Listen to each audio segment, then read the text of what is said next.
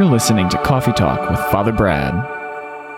First, I want to say that y'all do have a great pastor here, Father Jamin. I've learned a lot from him in this time, and times like this when you don't prep in seminary, they don't tell you all the situations you might find yourself in as a priest.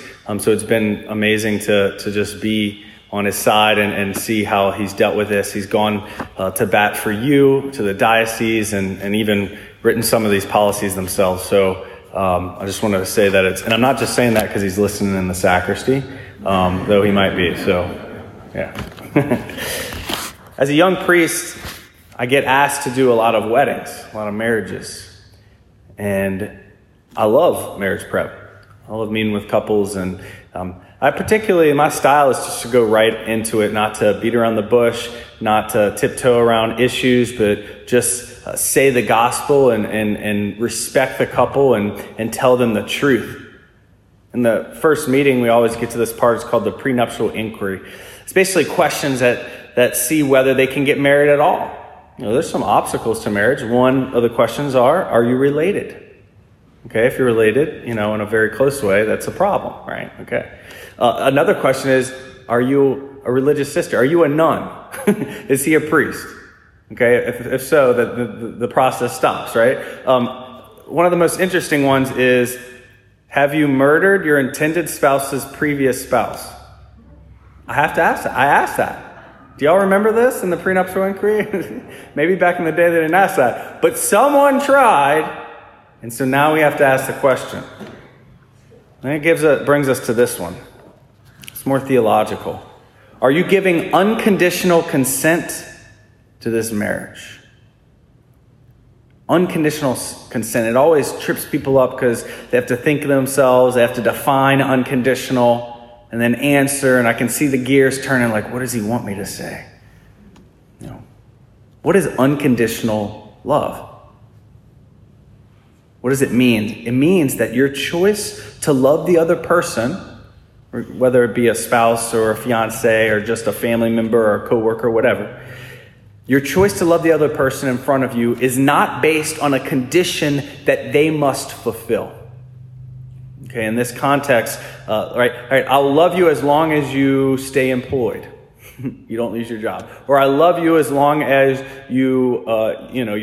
your aesthetic doesn't change.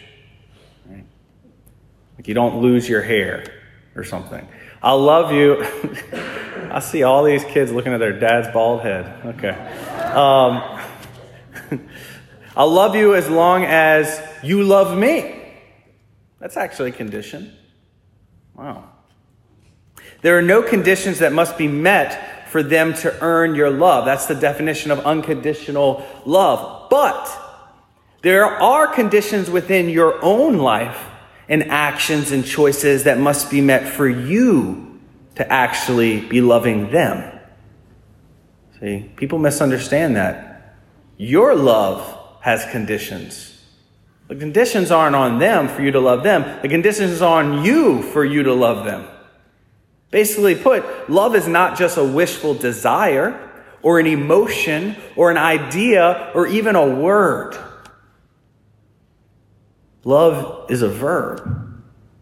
It's a song. I might have quoted this before, but I love listening to John Mayer. I think he's a great guitarist. Writes some great songs. One of them is called Love is a Verb. Love is a verb. It ain't a thing.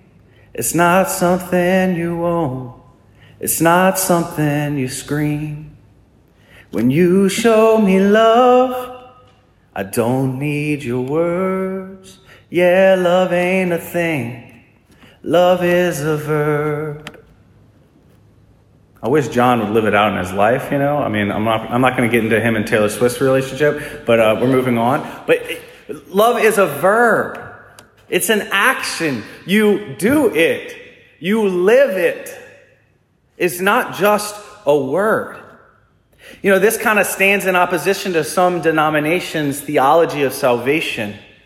The fancy word soteriology. How are we saved? How are we justified? How are we in communion with Christ? It's not just by saying a sentence. There might be some churches or some denominations that say, hey, as long as you profess with your lips that, Jesus is my Lord and Savior, and boom, saved, always saved, that's it. That's salvation.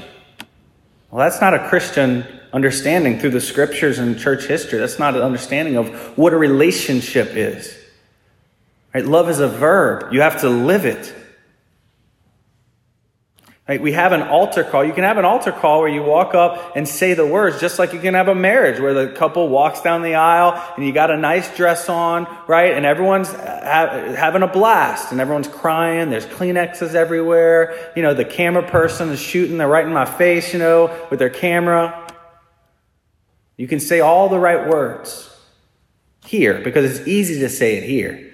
Everyone wants you to say it here. Everyone's expecting you to say it here. If you don't say it there, we got a problem.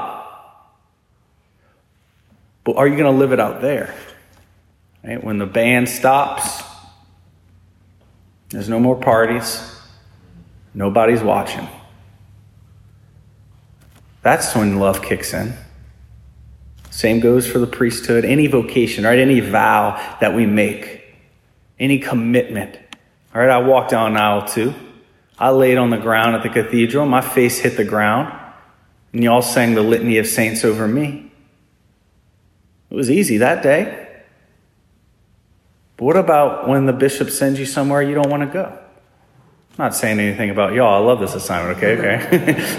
I said that at St. Thomas. They're like, what?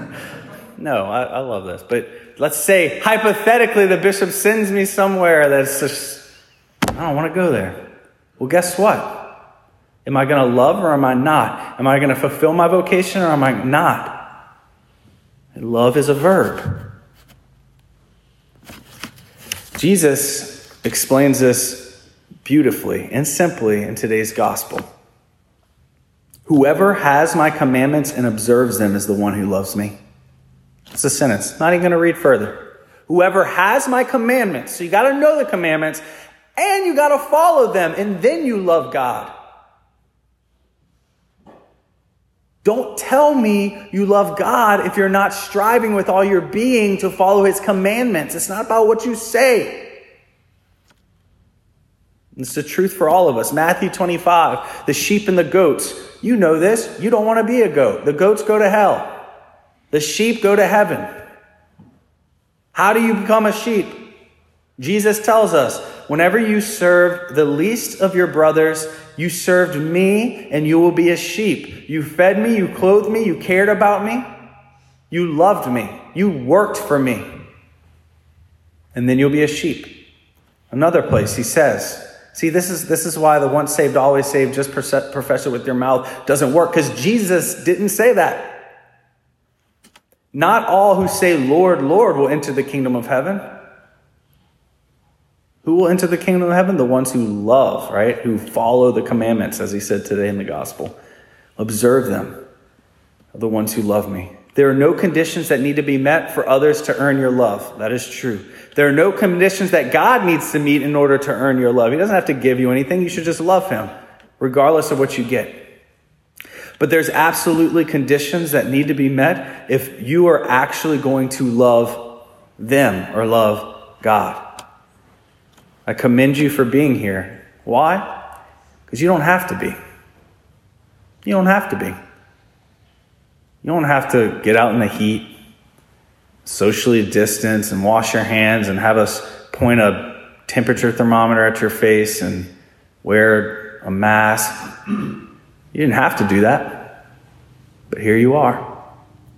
Why? Because you love Jesus. And maybe because your mom woke you up this morning. Because they love Jesus a lot, and you should too. So I commend you for that. Praise God. Let us not just say the words, but live it with our life.